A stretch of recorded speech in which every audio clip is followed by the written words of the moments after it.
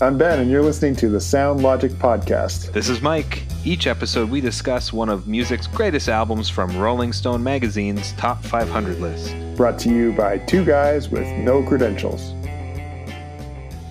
It's great to be back, everyone. Today, we are discussing album number 16 on the Sound Logic Podcast. That is Blood on the Tracks by Bob Dylan.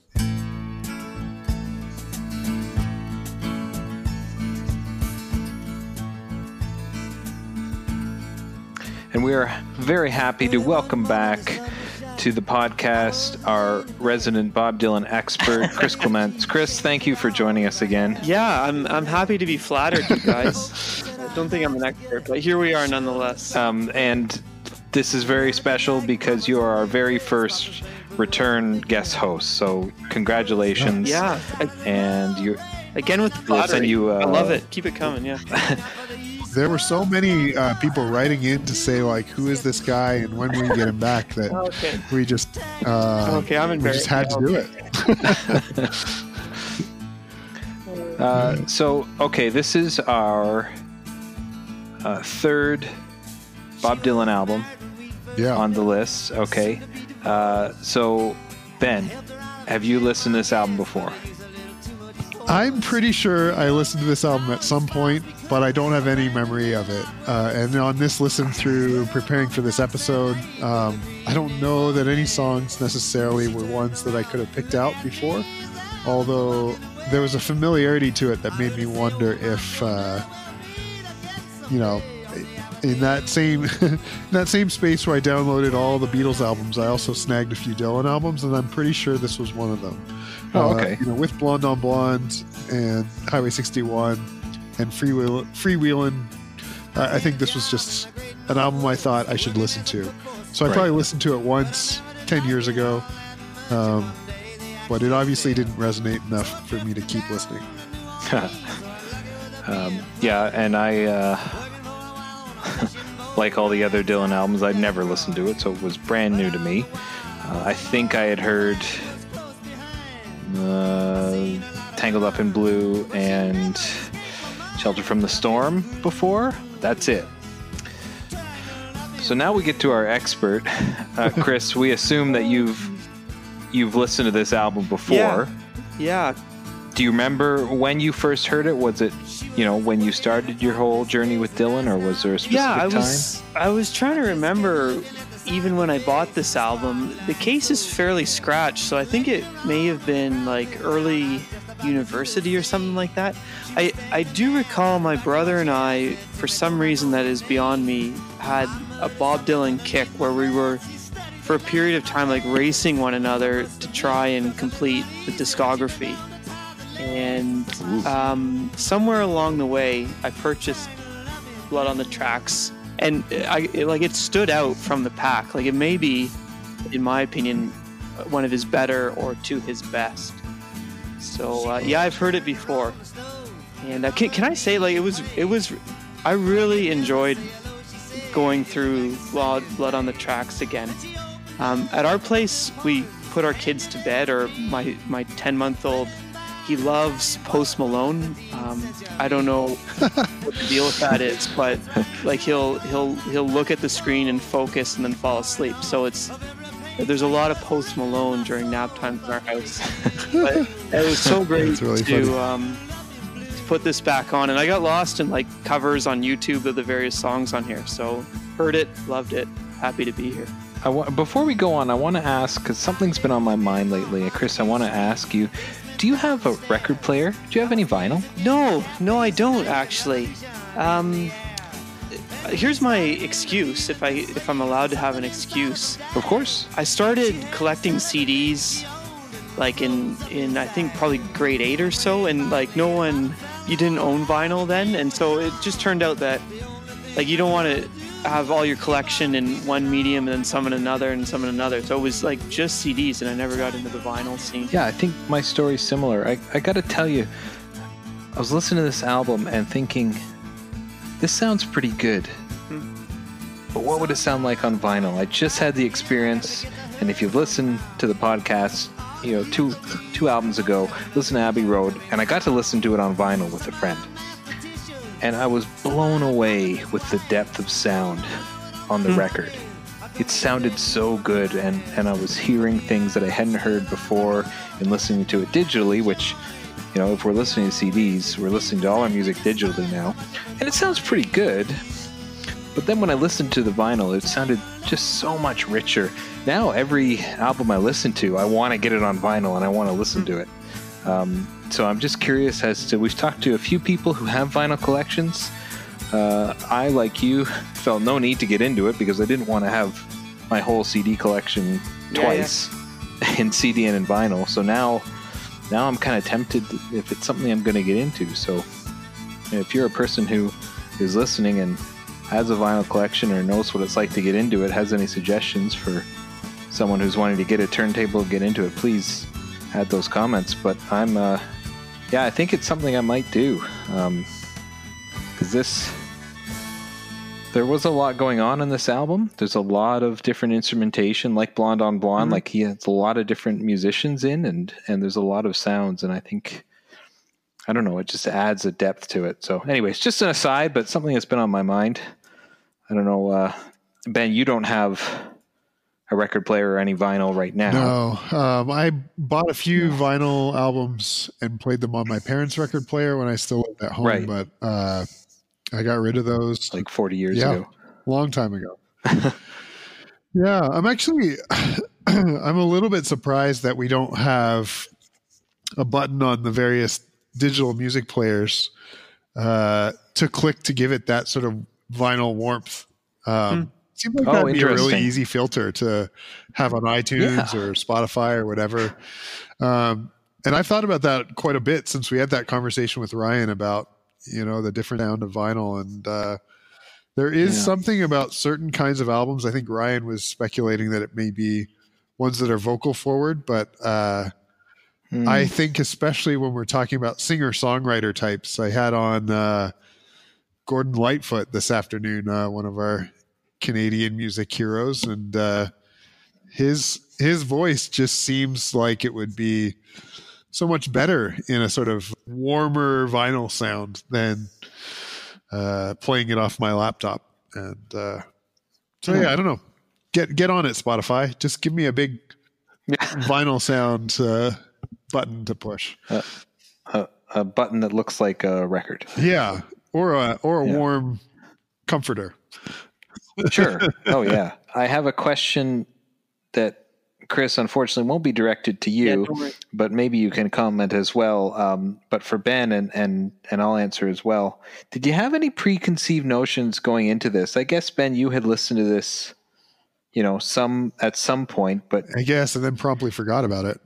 So, So did you have, what were preconceived notions coming into this project, listening to it? The bar for Dylan's pretty low for me. Highway 61 really just dropped it down. And unlike you, I was not as enamored with Blonde on Blonde. And so that's right. Yeah. I was thinking this is going to be kind of his third chance to, 3 strikes you're out. I was going to just say, okay, I'm done. But I actually really enjoyed this one. Despite there still being some instruments out of tune, despite his voice still being a little off kilter sometimes. My preconceived notions was that I was not going to like it and it was going to be a grind. And I'm kind of happy to share that it was a pretty decent experience. And we'll get into more of that, I guess, as the time goes on. I wonder too, when you set your expectation lower for anything, anything that, you know, it can surprise you. I got to be honest, I didn't know what to expect because I didn't enjoy Highway 61. I really enjoyed Blonde on Blonde, and that was the same thing. I expected not to like it, and I really liked it. With this one, I had no idea. I didn't know what kind of music I was going to get. Yeah. I wasn't really familiar with any of the tunes, so it's kind of fun to go into a record or any experience, but a listening experience, and know nothing about it. Same as like Velvet Underground. I pushed play and I was like, here we go. Yeah. I have no idea what's going to happen here. This is exciting. For people who listen to a lot of music, this project has been so exciting because you push play on a really popular album that you've never heard. Right. And I did that again for Blood on the Tracks. And like you, Ben. Yeah, it was very enjoyable. We'll get into that.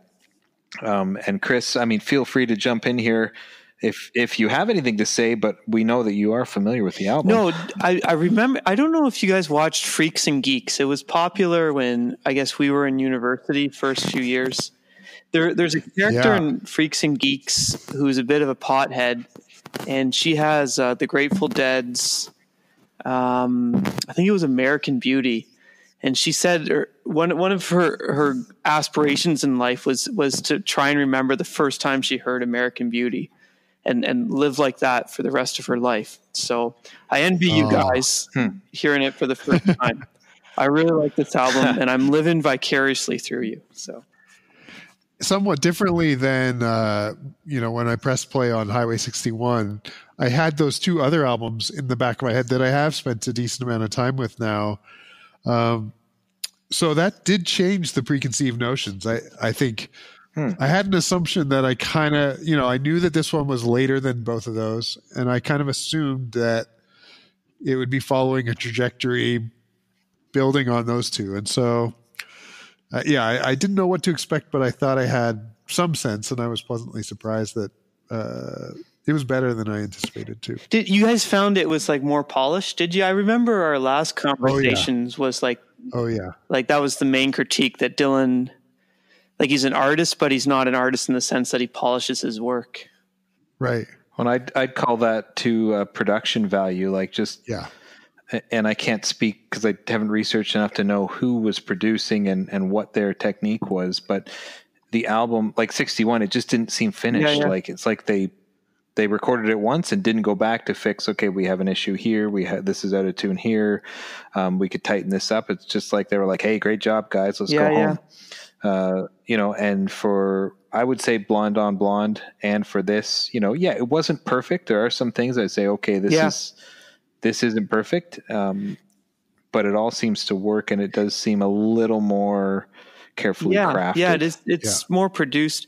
I don't know where I read this. Maybe the liner notes or like some essay about. I can't cite my sources, but somewhere in reading this past week, someone said at the recording, the initial recording of this, I think it was in New York. Like there was a lot of wine going around, and same deal. Like Dylan just kind of pushed fast forward. Like they didn't do a lot of takes and takes and takes. It was like, that one's good enough, and keep going, which I like that artistry, for some reason that I can't quite put my finger on, but that resonates with me. And the imperfections that you hear on this album are, in my view, at least, part of the art of what's going on. I can buy into that. I dig that.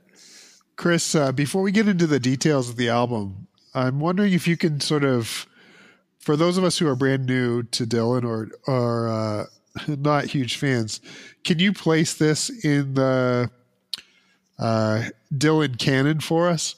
Where does it fall along the spectrum of his career, and how is it viewed by fans? Is this one similar to the way that the Rolling Stone list says? Is it seen as his third greatest album of all time, or one of his greatest albums of all time? Is it exceptional for any particular reason among Dylan fans? I think it is. How does that feel? I mean, Dylan fans, I don't speak for them. They didn't elect me in any capacity, right? But we've elected you. You guys are killing me here. But here's what my sense of it is. Dylan was always like and continues to be, as far as I'm aware, a very private person. Like you don't get stories out of him that are coherent, that fit on a timeline. Like you don't pin him down in any regard. He doesn't answer leading questions, and open-ended questions tend to go like rambling in various directions. But in Blood on the Tracks, like he's put maybe more of himself into the album. And I think in interviews, he's very cautious to say that this is not autobiographical, but it does stand out from his other albums in that, like, it's a sad album. It's a hopeful album at the same time. I think as I listen to this, I think, so this is just me postulating here, but I think he's captured like an experience of nostalgia in this album as well. And I don't know if you guys are going to go over this, but we do know that this album was written at a time when he was splitting up with his wife. I think he was 33 or so, splitting up with wife Sarah. I couldn't tell you if it's his first wife or where that. But I do think he wrote some of himself, and he ventured something of himself in this album that he hadn't previously. So in terms of songwriting craft, like in my view, it's above and beyond what he's done before. Well, that's a pretty good segue, because I think we'll talk about some of that kind of right away. So let's move into some details. Details. And this album was released January 20th, 1975. So we recorded most of it in 74. And to answer your question again there, Ben, this is his 15th studio album. So it kind of, I guess, falls sort of in the middle of his career, because he's still producing records to this day. I think his last one was in 2017, so just 2 years ago. So it's somewhere in the middle. And you're right, Chris, just in historical context, he was estranged from his wife, Sarah. It was his first wife. It was her second marriage. So there were already some issues going on there. And Dylan has not admitted that this is autobiographical. He said it's not about himself, but pretty much everybody doesn't believe him. Yeah. And says that it totally has to do with everything that was going on in his life at that time, but he denies it. So he wrote, needless to say, he wrote the whole album, and the album did very well. It charted number 1 in the US, number 4 in the UK, and to date has sold over 2 million copies. And I don't know if anybody has anything to comment on this, but this album, and maybe it has to do with some of its success, it's his return to Columbia Records. I think everything else he did was with Columbia, and then he did 2 albums with Asylum Records, but then from this album he returns back to Columbia after being with Asylum. So that could be interesting in terms of production. And also this album was inducted into the Grammy Hall of Fame in 2015.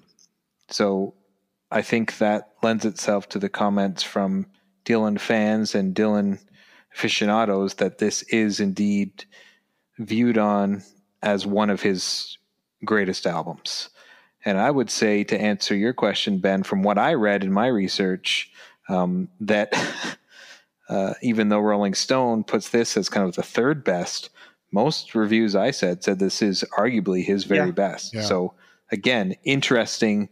And as we've talked, the Rolling Stone list seems to have more to do with a song or a period than the whole album. And again, one of the issues that we've discussed with the list is that it doesn't necessarily have to do with the success or even the enjoyment or the preference of the whole album, because most people seem to like this the most of his albums. So, or say that it's, if it's not the best, it's right up there. Yeah. So that kind of all wraps together. Any other comments on some of those first details? I thought that the Rolling Stone blurb for their greatest 500 albums had a few details worth pointing out here. Sure. He was so into the creation of this album that he wrote all 10 songs in just 2 months. They say he was so proud of them that he would privately audition the album from start to finish for his friends, including people in the music industry, before the album had even come out, just to say, like, look at this thing I've created. But one of the last people he did that with was his brother, who said, yeah, actually it's pretty good, but I think you could go back in the studio and re-record half of these. So he had a completed album and basically scrapped half of it, went back into the studio and re-recorded 5 of the tracks. So half of the album was recorded in New York. I guess the whole album was recorded in New York initially, but only half of the album survived that initial recording. He went back into the studio in his home area in Minneapolis and re-recorded the 5 of the songs. So it's it'd be interesting to figure out, if we can notice as we walk through these 10 tracks, which ones went from which recording session. The final mix has sort of faster, more upbeat songs come from the Minneapolis studio session.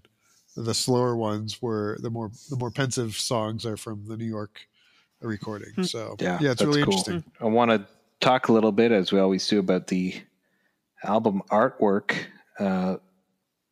Such an interesting image, and I think that most of his albums is just a picture of Bob. This is a strange looking pixelated image. It looks like a painting, and the left quarter of it is just solid kind of maroon burgundy color. It says Bob Dylan, Blood on the Tracks. Each of the words are stacked on top of each other, and each are underlined with a line going all the way over to the left of the album cover. I found an article about it. This is not a painting. It's a photograph that was modified, and it was taken by a photographer in Toronto. His name is Paul Till, and he took the picture during a 1974 concert at Maple Leaf Gardens. And then he took it back to his darkroom and used different techniques and photographic watercolors to make this, what they call atomized haze image of Dylan. And then he mailed it to Dylan's management. And after that, there's really no story as to how it got on the cover, but obviously someone got his hands on it and then put it on the cover. So that's kind of the somewhat ambiguous story of how this got there, but it's kind of, I don't know. What do you guys think of it? It's kind of weird and underwhelming to me. You know what? When we listened to the Sun Sessions, that Elvis compilation, I think I remarked at that time that the image looked like a textbook that we would have had in grade school. Kind of this like hand-drawn, almost painting. And I get some similar vibes from this, like a, I don't know, 1980s attempt at painting. It also makes me think of those Magic Eye posters that were really popular when we were in grade school. You'd sort of unfocus your eyes and another image would emerge. I tried that on this and nothing happened. Yeah, I'm getting a similar result right now. That would be really crazy if it did. Yeah. Yeah, it's interesting. It was taken on stage. Do you know, Mike, at all? Well, it says it was shot during a concert. So, yeah, I would assume so. If he was side stage or on stage, why not? Or it could have been backstage, but it says during, so we would assume yes. I don't know. It seems to signify something. I confess I haven't fully thought about this, but it's like a snapshot, a moment in time, but there's a lot of meaning involved in that one moment. But beyond that, I don't know what that meaning is. I like it, though. I could, if I was in college again, I could see having this as a poster on my wall. But those days have passed. Well, that's going to go in your man cave, right? Yeah. I got to get one of those too. I'm going to have one.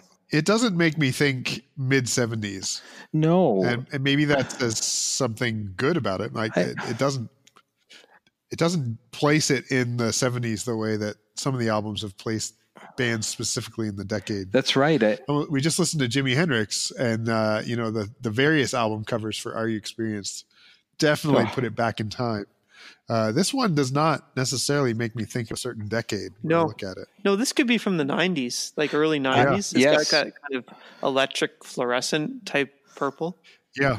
And if I had to just guess without knowing, I would have said, late 80s, early 90s, a band, a late 80s art, art theory textbook. Interesting you mentioned Elvis, because that album was released only 1 year after this. So kind of a similar, now we're doing drawings or modified photos. And also one more detail that I forgot I wanted to mention earlier. This is only so we're at number 16, but this is only our 5th album from the 70s. Most have been from the 60s and one from the 50s.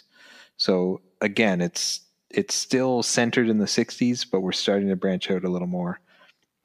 Yeah. In case you're keeping track, it was Marvin Gaye and the Stones and the Clash all in the 70s. And then if you count Elvis Presley, which was released in 76, but everything on that album was recorded in the 50s. So maybe this is like 4.5. 4.5. 4.5th album from the 70s. So interesting. Chris. Hey. Favorite tracks. Do you have favorites on this album? Are they all your favorite? There's some I like more than others. Yeah. Favorites. It's going to be hard to choose. Simple Twist of Fate is a masterpiece. Amen. Like it's incredible. And why, Chris? Why is it so good? We were kind of at Dylan for like, he there's no melody, he kind of talks, sings, mumbles. But Simple Twist of Fate, like, he's got a melody, like, that line where he's like, hit me like a freight, and like he really leans into the freight train thing. Yeah. Yep. Like you feel the freight train hitting him like a simple twist of fate, whatever that means. And lyrically, he's captured like something very imaginative. I'm trying to remember. I think it was about like a one night stand with his soulmate, and then they don't quite make it, but he always keeps thinking about his soulmate. Does that sound about right? I think it's that track. Sure could. But it's imaginative, and the melodies are amazing, and it's crafted well. And he's singing. I think you're right. He's not doing his Dylan sort of speak talk. He, in his way, he is singing this song. Maybe why I find it so compelling. I'm just listening to it now. It's so good. I feel like when I listen to the album and I hear Tangled Up in Blue, and it's jaunty, it's a little punchy, it kind of bops along, and it's got a bouncy rhythm. You kind of bounce along, and then we go right into Simple Twist of Fate, and it's very I feel like my whole body, it pulls it back into the chair I'm sitting in. It just calms me right down, and it's a totally different feel. And for him to be able to do that, within seconds of starting, I think that alone to me it is very impressive. Lyrically, man, his lyrics on this whole album, I'll say just as an overall, it's just these almost grandiose stories. Every song is like a short story, and they're very compelling, and sometimes a little cryptic, but still they're, this album, I think more than any other album, I wanted to look up the lyrics for every song and kind of dig into them and kind of absorb them so I could listen to it and just kind of because sometimes it's hard to know every word, to hear it, but this is a very good song. A little less rambly, I think, than the other two albums that we've digested so far. There seems to he's in a comfort space with each one, and he's crafting a tale with each one.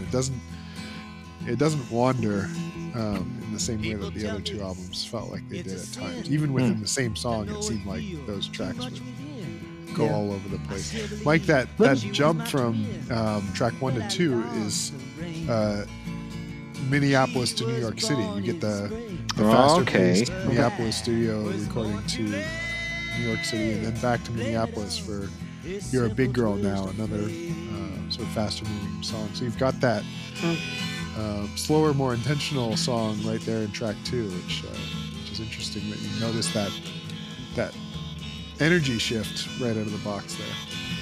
Yeah, it's a totally different feel, and really nice. I wonder here's my wondering. I also looked up the lyrics, like Mike did.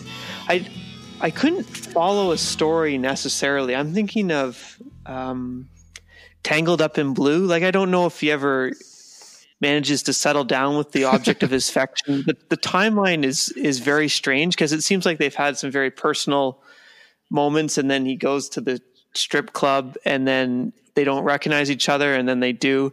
So, but I think you guys say like it captures stories. And I'm somehow with you. I think it like captures images and feelings that we associate with stories, like very, very, very effectively. And I wonder if he's able to capture those images because the stories that he tells are not linear. They're like moments in and out of time that are generic human experiences that all of his listeners can grab onto. But I remember distinctly trying to like nail down what the story is that I'm trying to hear in this. We're also like Shelter from the Storm. Like he's got a lot of biblical imagery in there, and I'm like, who is giving him shelter? Like, is it Mother Mary? Is it Christ? Is it God? Where is this shelter coming from? But nonetheless, he seems to. Like, it seems like a very relatable song, even though I can't pin him down, but I can sense the emotion that he brings to this, needing shelter from whatever. Yep. Hey, when does Dylan like put out his gospel albums? Is that early 80s, I think? What I'm wondering is this, like, he could be starting at this point to struggle with his religious identity. Like, there's a lot of...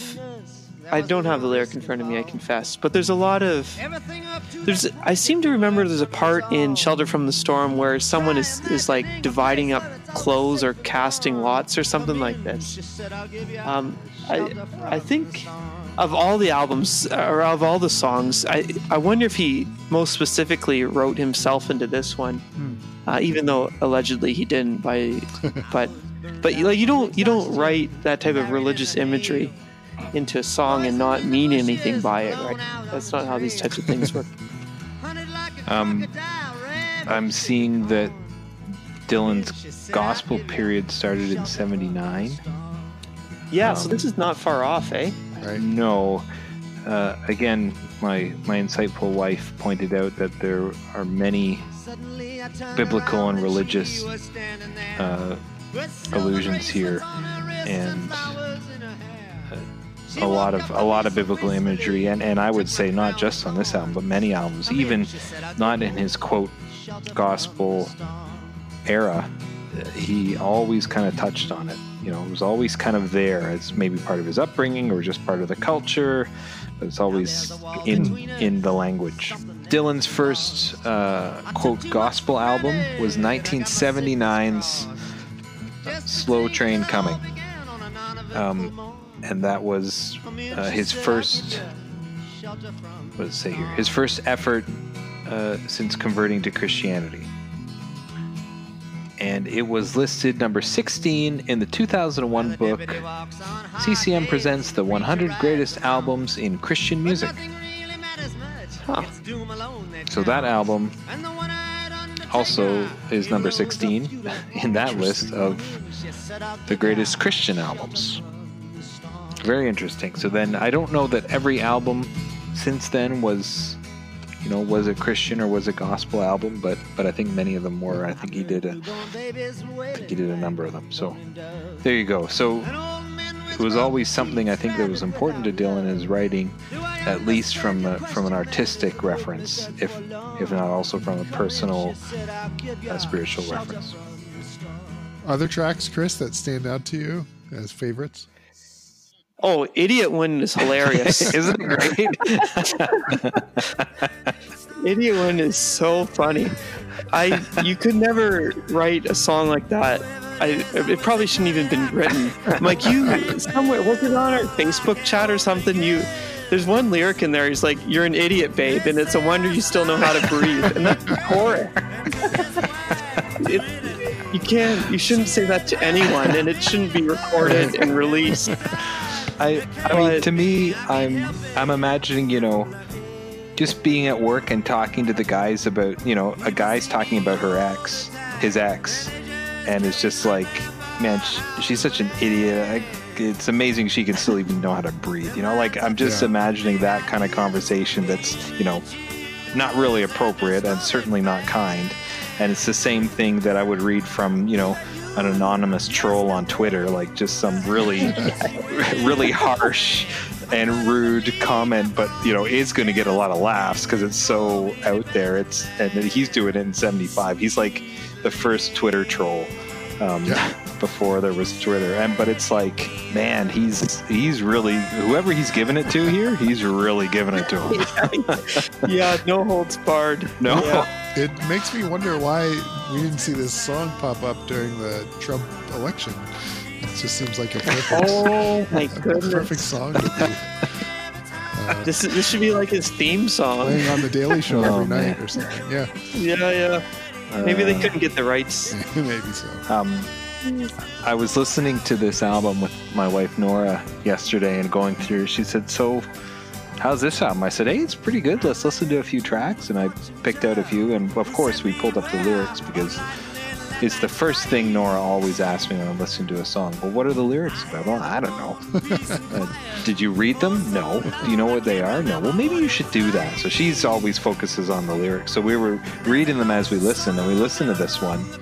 And she was just like, "Oh man, like this is rough." We thought it was interesting at the end. He changes it in the last line and says, "Idiot wind blowing through the dust upon our shelves. We're idiots, babe. It's a wonder we can even feed ourselves." So it's like almost like he's taking some ownership in the relationship, but not really. Like. But he does put it in there at the end that, you know, that he was a part of it. You know, we're both in this, but it's kind of like just last minute. It's a deathbed confession sort of thing. I got to admit that it took me probably like halfway through the song the first time listening until I realized that he was saying idiot, because the way that the inflection in his voice, he's like pronouncing a foreign city or something. I don't know. I thought he was making up a word, and I was like, oh, that's what he's singing about. Oh, okay. It's like Ren from Ren and Stimpy. Idiot. Yeah. That sort of thing. I also loved, we could go through them all, but Buckets of Rain, what a great song too. It was like, I think Dylan was thinking about resilience in Buckets of Rain. There's a line near the end. He says, "Life is sad and life is a bust, and all you can do is do what you must." And it seems like he's gone through, you know, whatever pain the breakup was, and he's looking forward. And it's like he's sad but like hopeful at the same time. And I think he's been able to capture that very effectively, in my view. Yeah, it's got a real Nick Drake solo singer with a guitar kind of sound to it, and it just seems like a really sweet way to wrap up this album, and an appropriate time length, as opposed to some of the long-winded songs that went on and on and on for the other albums that we listened to. Yeah, he's got one long song on here, doesn't he? Where is that? What is that? Lily, Rosemary, and the Jack of Hearts. Yeah, that's kind of like a train shuffle. What I've got it here, 8 minutes and 51 seconds. Yeah, that's a fun song too, though, isn't it? It is, and that's one I wanted to comment on. One thing that all three of us have commented on already is, even with some of his, you know, monotone Bob Dylan-esque vocals, this album is very melodic, and the melodies, not only in the instruments but in his lyrics and his vocal, the melodies are really fun. And I really like the melodies on Lily, Rosemary, and Jack of Hearts. The melody really just kind of goes up and down. It goes up and down the scales, and it is a lot of fun. It's not a complex song. It's just, you know, like 8-10 verses. It's just a story. It follows 3 or 4 characters through a little short story, and a lot of imagery, and, you know, twists and turns, and a lot of domestic mishaps along the way, and it's just fun. Again, my wife Nora says, like, geez, how many verses are in this song? I said, well, it's almost a 9-minute song, but he had a story to tell, so Bob Dylan doesn't care how many verses are in a song. No. Well, guys, I've got 10 verses here. Let's go. Doesn't matter. This is the story he wanted to tell, so this is another one, there's no verse chorus. It's just 10 verses. Like, they just go. So yeah, that's one that jumped out to me was a lot of fun. My daughter's name is Lily too, so it's always fun when you hear your kid's name in a tune. Yeah. And for me, Idiot Wind, just it's kind of a riot, just a blast. It's kind of, you kind of laugh and shake your head. Tangled Up in Blue, Simple Twist of Fate, really like Shelter from the Storm. It's I think it was my wife Nora who said, very Simon and Garfunkel kind of Yeah. feel. Got Bridge Over Troubled Water, similar kind of imagery and almost feel to that. Bob Dylan seems to always reference multiple geographic locations, mainly American places. There will be many people listening to Bob Dylan's music on any album at any time who are able to put themselves in a place that he references. Whether it's a city, he talks about a number of different cities on this album. New Orleans, Delacroix, all these different places all across the country. And I think every album we've listened to has several tracks which go through different cities or states or areas. And I think that I think anybody loves that, no matter what your country you're from. You love hearing those references. I think it's very American to kind of reference that, being I was in this city and I've worked in this city. I think that is a uniquely American kind of trait in songwriting and storytelling. And it's something I think that has kept him relevant throughout the years as he's written different things. Yeah. And he also has a line about going to Tangier, doesn't he? Where's that? Oh, yes, I wanted to talk about that. If you see her, say hello. He's got a lost love in Tangier. I thought that was a lot of fun. We went to Morocco a while ago. I forget when. Oh, wow. But it was a very beautiful country. I looked up the lyrics for If You See Her and Say Hello, but unfortunately he doesn't say anything more about Tangier other than if you see her, say hello. Did you go to Tangier? No, this is Morocco was incredible.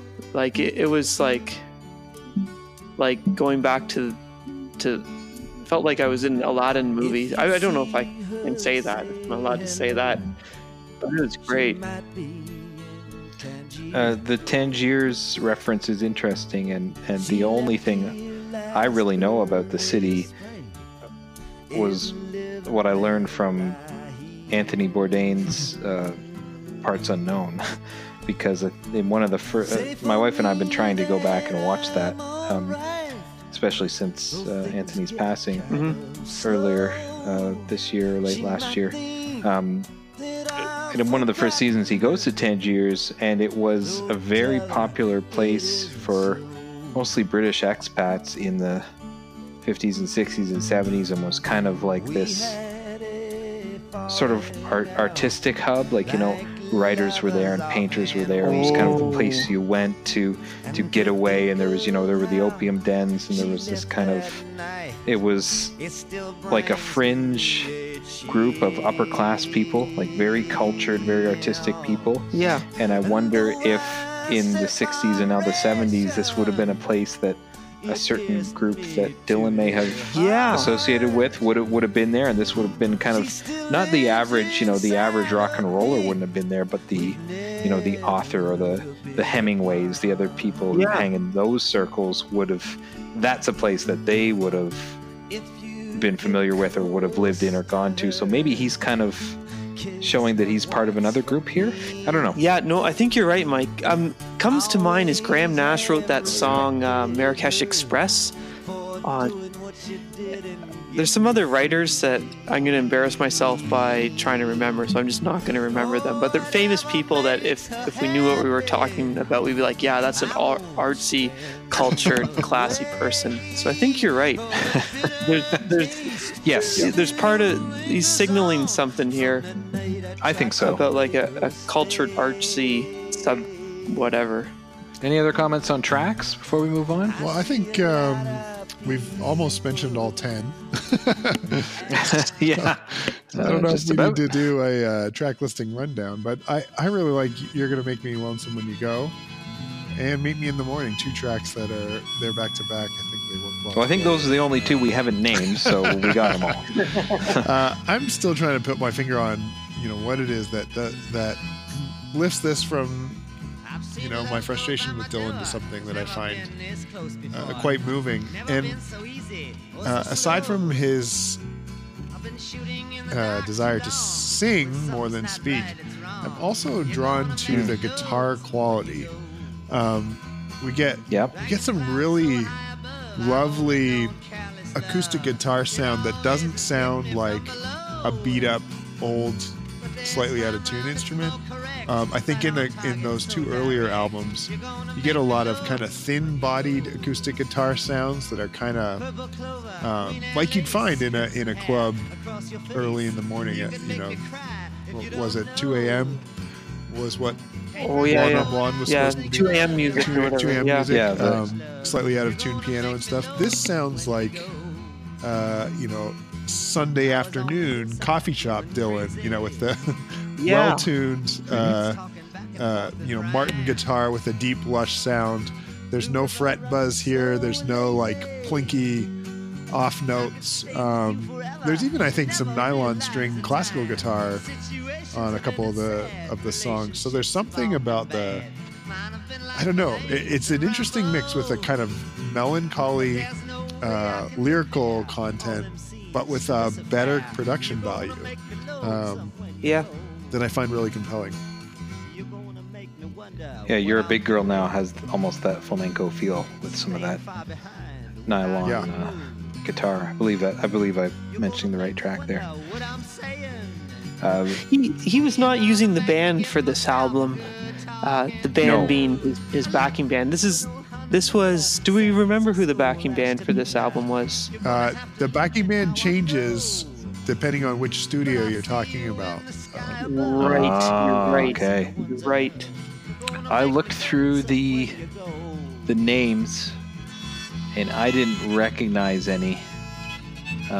Billy Peterson plays bass on a few tracks, and he might have been on Blonde on Blonde, but I don't recognize any of the names, even from the other records that he's done. So, Blonde on Blonde was 1966, I think, and so that was the first album where he'd started touring with the band and then using them. But by 68, 69, they had already kind of gone off and done their own thing. So he only had them for a few years there. Gotcha. And then he's using, I think, and don't quote me on this, I think mostly session musicians. He might have had a few people, I guess, that would have stuck with him, or he might have had a touring band, but I'm guessing that these guys are session musicians. The New York recordings were with an actual band. Recording in New York, Eric Weisberg and his band Deliverance originally recruited as session band Deliverance. Right. They were rejected after 2 days of recording because they could not keep up with Dylan's pace. Yeah. And Dylan retained bassist Tony Brown from the band and soon added organist Paul Griffin, who also worked on Highway 61 Revisited, and steel guitarist Buddy Cage. After 10 days and 4 sessions with the current lineup, Dylan had finished recording and mixing, and by November had cut a test pressing on the album. But then it's after that Dylan's brother David says he didn't like it and urges him, and then he goes and re-records them in Minneapolis. Yes. And it's his brother with backing musicians recruited by his brother David. Do we think that Dylan albums have a different feel depending on the backing band, or are they all kind of in the same genre because Dylan is at the lead? Well, until this point, I didn't think any of them were any good, so it's hard for me to answer that question, Chris. Yeah. I thought there was a lot more piano and organ In the earlier stuff? in Blonde on, well, at least in Blonde on Blonde. Yeah. Blonde on Blonde, there was a lot. I think one of my favorite tracks on Blonde is Sooner or Later, One of Us Should Know. Yes. And there is a ton of piano and organ in that song, and there's a lot on the album in general. There is some in this album, but it really seems to take the forefront on a lot of tracks in Blonde on Blonde. So I think it does make a difference. Yeah. But the cornerstone of the songs are still Dylan. Like, he's driving the feel of the song. But yeah, I think it does. I think it does make a difference. Yeah, I think the backing band matters a lot. I'm thinking of like 80s Dylan as well. There's Oh Mercy, which is produced by Hamilton native. His name is Danny Lanois. Oh yeah, yeah. And it's very like well produced. And it has like, you can tell it's Dylan still. But the quality is like light years, if I can say, ahead of his 60s stuff that was critiqued so heavily last time we were together. Yeah, I think the backing band plays into the feel of this album a lot. Any other comments? Any other comments for Blood on the Tracks? Did we cover everything you wanted to cover, Chris? Yeah, very thorough, you guys. Well, that's how we like to do it here. Yeah, very professional. It's the only way we do it. I wanna add a new question, and that I don't know, Ben, if something we'll want to ask every time, but after listening and reviewing, is this an album? And even for you, Chris, you hadn't listened to it in a while. You enjoyed putting it on again and listening to it recently. In the next few weeks, is this an album that you would put on again? Would you listen to it again? Maybe, but let me qualify that. Okay, yeah. So when I was listening to it this week, I listened to it a few times, and I already may mention this, but I got caught up in like this world of Dylan covers on YouTube, and I don't feel good about saying what I'm about to say, but the covers are able to bring out the melody in ways that Dylan couldn't originally. So some of these songs that are like a 10 on the album, in my view, become like 11s by these covers. I didn't write it down because I didn't think we'd be talking about this, but there's a cover of Boots of Spanish Leather by a guy and a girl, and she plays the violin and he plays the guitar. And it's got some odd million number of hits from 2014. And that was on, I must have played that 5 or 6 times in the course of an afternoon, just being so struck by some of these covers of these songs and other Dylan songs. So probably what I'm going to do these coming weeks is I might put this album back on, but for sure I'm going to make a little playlist of Dylan covers that I think like capture the melody of his music and put like a fresh or a bit more modern twist on things. My son Silas and I was trying to put him down for nap the other afternoon, and it turns out that he'll listen to Dylan. It doesn't capture him the way that like R&B from Post Malone does, but it's tolerable to him. So we may try to switch over to some Dylan covers for the coming week. Cool. Ben, would you listen to it again? I think I would. I think I'd put it on again just to clarify that I really did enjoy it as much as I'm feeling in this moment. Yeah, just to make sure. And as I mentioned, I was listening to Gordon Lightfoot this afternoon. I think I'm in a sort of singer-songwriter kick right now. And one of my favorite things to do is to kind of put an iconic album like Blood on the Tracks on while I'm doing housework or writing or something like that, and just let whatever they select after that to keep playing. I like that way that it introduces me to... Well, it also brings up songs that I love, but introduces me to artists that I've never heard of. And so I think I'm going to store this one away as like when I'm in kind of that rainy day, Saturday afternoon vibe, put on Blood on the Tracks and get through those 10 songs, enjoy them, and then see what else comes, and it'll probably be appropriate for the mood of that day. So yeah, I can see that happening. I like that. What do you think, Mike? You going to listen to it again? I don't think I'll listen to it right away. I think I would listen to it again. I think I might select just a few tracks. I still think I like Blonde on Blonde That's more. Surprising. I really liked that album. It brought something out of me. But I really like the lyrics on this album. They are so compelling. I think if I'm going to listen to it again, I think I'd want to do it, the whole album, with the lyrics in front of me, reading along, because they're so interesting.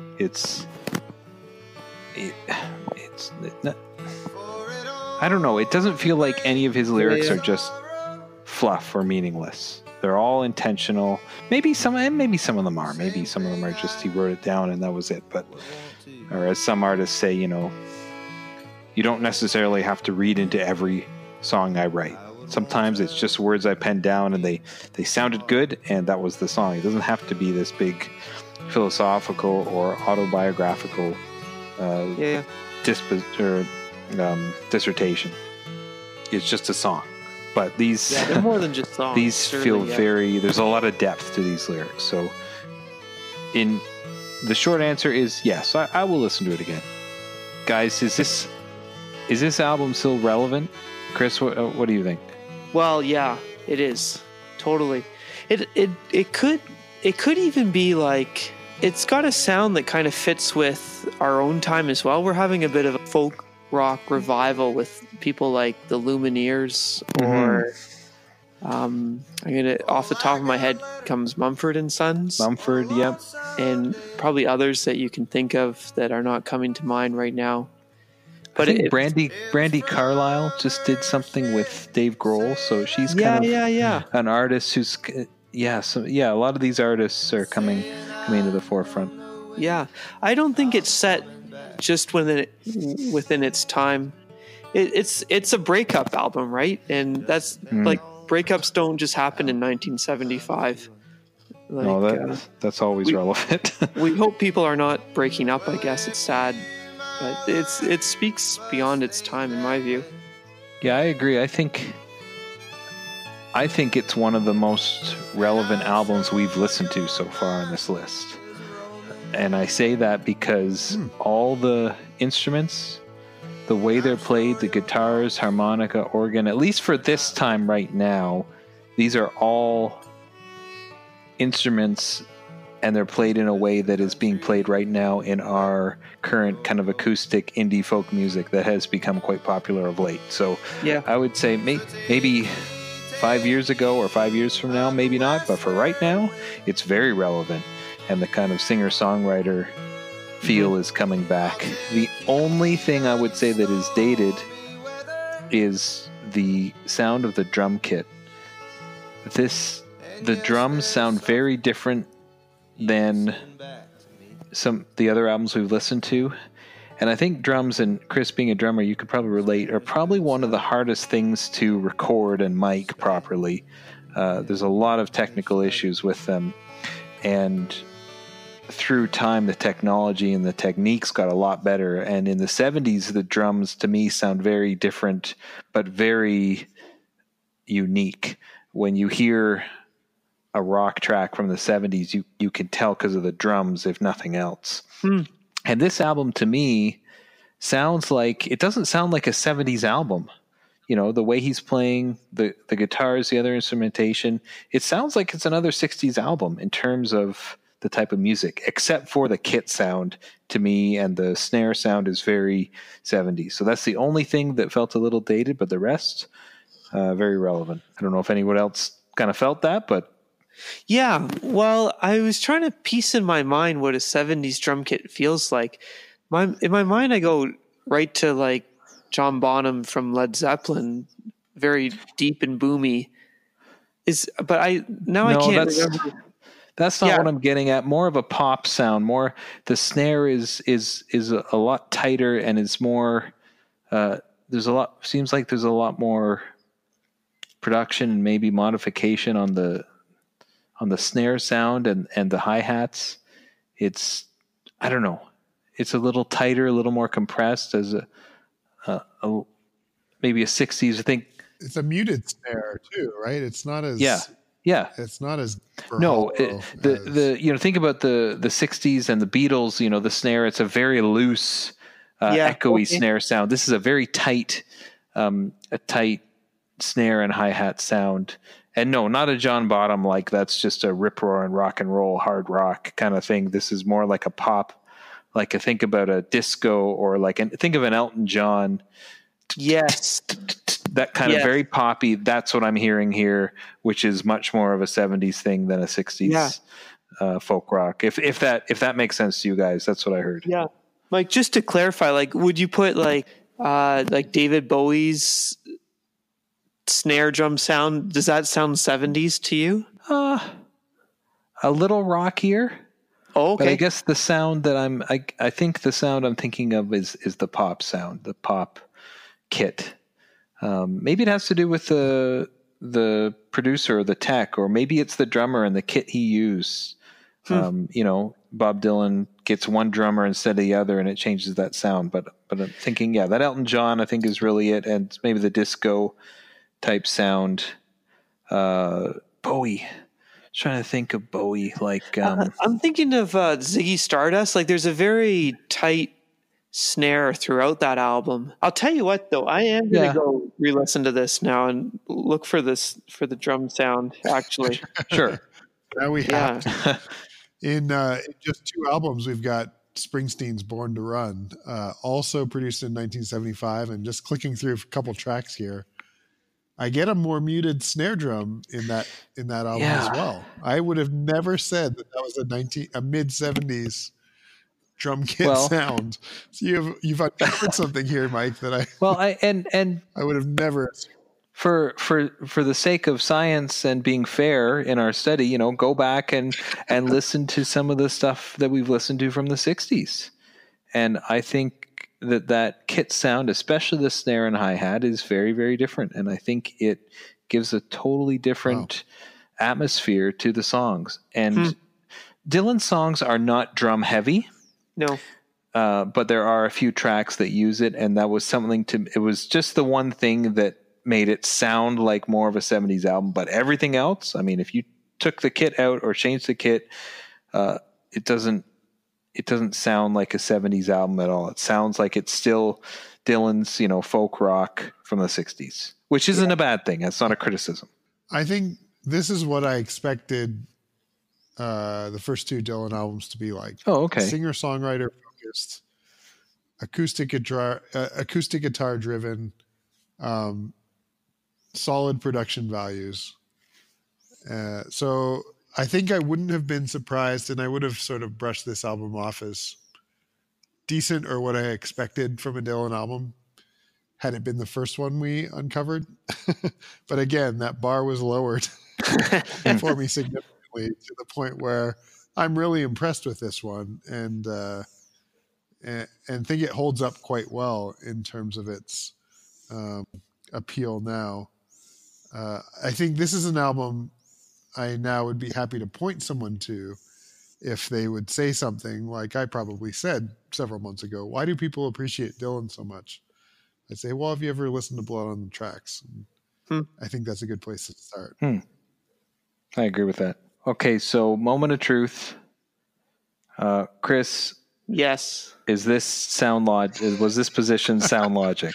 Yeah, man, totally. This is exactly where it should be in your mind?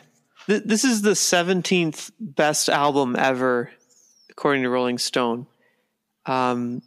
Easily. 16. Yeah, no, it could go higher in my view. Not only is it a great album, but it's also influential. It's a unique look at the artist's life. Yeah, it's a really great album. Ben? Yeah, I definitely, I'm not sure that it will crack my top 16 when we've re-ranked all 500. If we ever get that far.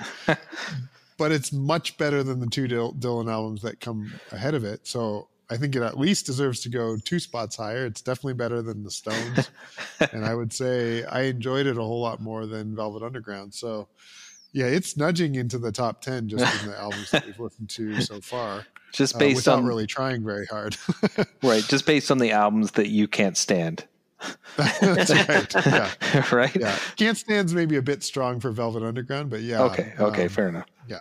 And this, I Can't Stand. I don't think we haven't given a single album the Baby Shark treatment yet. So it's not like I've said these are unlistenable albums that we've gone through so far, but I thought Highway 61 got it. It was real close.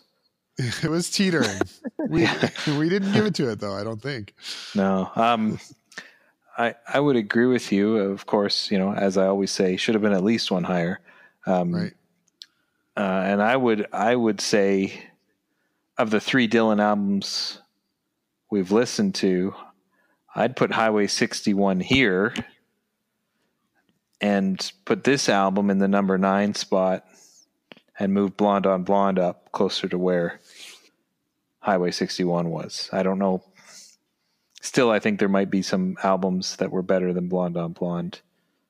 And I wouldn't put that right in the 4th spot, but still I would put this a lot higher. And in a similar way, Ben, I think this is better than a few of the albums we've listened to.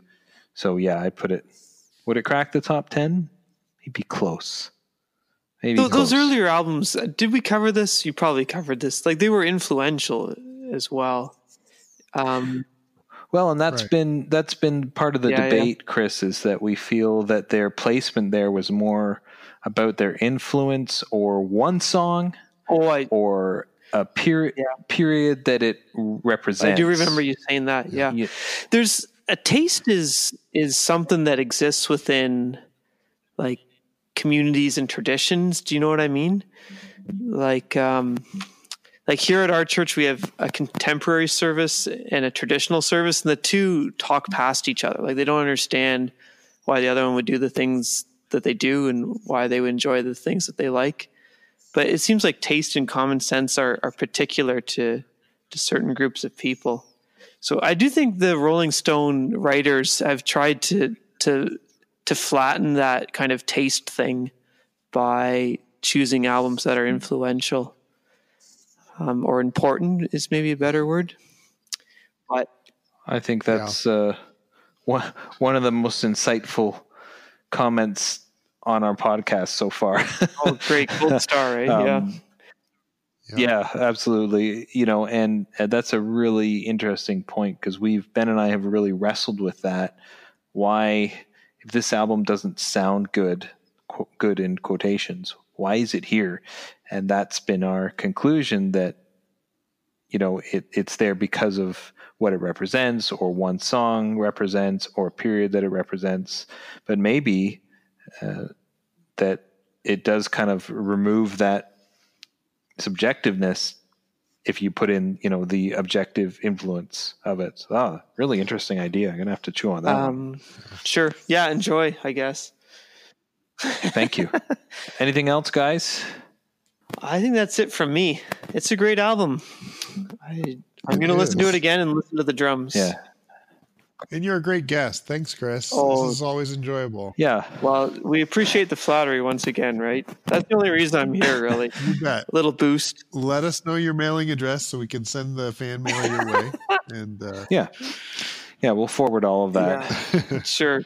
And I guess we're never prepared for this question, but what's our next Dylan album? Bringing It All Back Home, number 31. So, Chris, we hope you'll join us again. That'll be in a little while, eh? Yeah, that's 15 weeks from now. So later this year. Yeah, well, that comes before the next Beatles album, though. So he's catching up very slowly. Yeah. What do we have next time, Mike? Well, first we want to thank Chris once again for joining us. Chris, it's been a pleasure. Yeah, not at all. We'll see you again in the future, guys. Next time on the Sound Logic podcast, we have album number 17, which is Nevermind by a little group from Seattle called Nirvana. So we hope you will join us then. Sounds like it might be another spiritual album. Yes, in many ways. So guys, until next time, take care. Oh, that sounded like crap. Cut that out. It's very Mr. Rogers. I liked it.